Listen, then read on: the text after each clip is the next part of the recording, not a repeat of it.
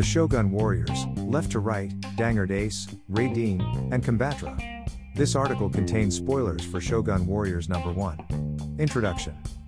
During the 1970s, comics were going through what is now known as the Bronze Age of comics.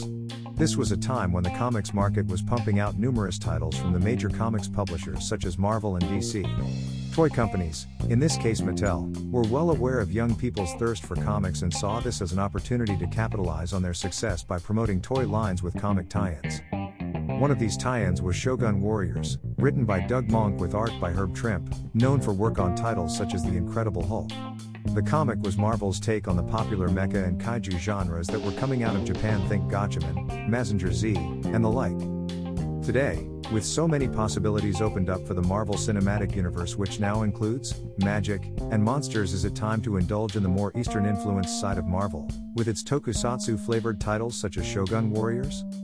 Related, Franklin Richards goes rogue in Marvel's X-Men/Fantastic Four number 1. Story. Appropriately titled Raideen, the story begins with a fierce battle between the heroic mecha and villainous monster Rock Core on the outskirts of Tokyo, Japan. Firing a thunderous beam from one of his tentacles, Rock Core claims that this day is for evil. Unfazed by his opponent's words, it is revealed that inside of Raideen resides 3 ordinary humans who struggle with his controls as they attempt to save Tokyo and themselves. The pilots manage to block Rock Core's beam with Raideen's shield, only to be trapped by one of the creature's tentacles. Dismayed that Raideen has broken free of his grasp, Rock Core decides to launch his chest missiles at the city. However, one of the pilots named Genji was able to memorize the controls for Raideen's Screamer Hawk anti-missiles.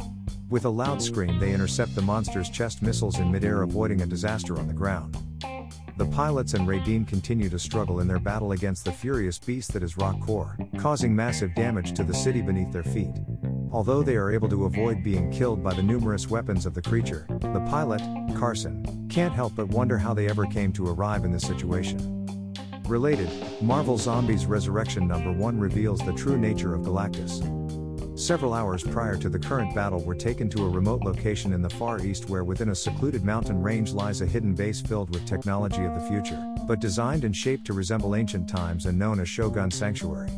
Inside, Dr. Tom Burra and his team, known as the Followers of the Light, observe an active volcano that has been home to monsters left in suspended animation for eons. Tom Burra and his colleagues fear that an eruption will awaken the beast below. Moments later, their prediction comes true, with the Lord Mauer Khan and his followers such as Rock Core having awakened.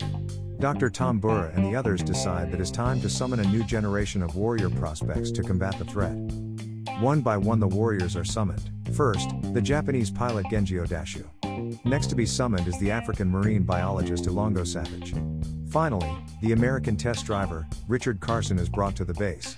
Shocked by their sudden appearance at the Shogun Sanctuary, the 3 confront Dr. Tom Burra, who attempts to explain the current situation to them. Related, Rolling Stone editor featured in one of Marvel's most unusual stories, Daredevil number 100. The Doctor tells the trio about the monster Rock Core and how he is approaching the city where the sanctuary is located. He explains that the resurrected forces of evil created the beast for the sole purpose of destruction, and that they are the chosen ones to defeat him.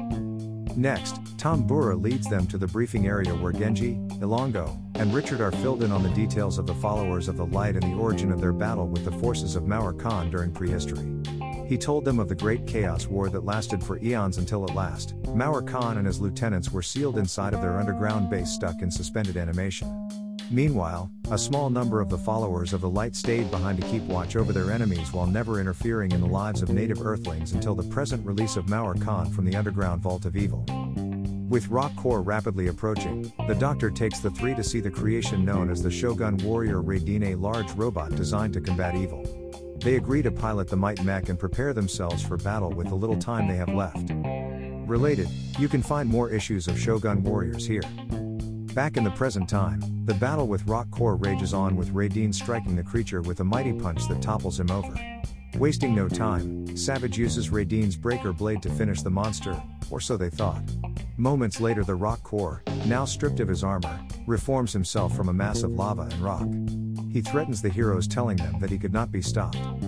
Taken aback by the persistent monster, Raideen is caught off guard by one of his attacks and subsequently buried underneath the rubble. The heroes agree that they are currently outclassed and decide to retreat back to the sanctuary for further instructions, having accomplished their mission of driving rock core out of the city. Back at the Shogun sanctuary, the trio report to Dr. Tambura, who has been observing the battle with his colleagues. Acknowledging that defeating rock core will require more force and skill. Now with more time to train, the doctor introduces the team to the brothers of Raideen, the second and third Shogun warriors known as Combatra and Dangered Ace. Would you like to see the Shogun warriors get their own MCU movie or series? You can find merchandise and more here.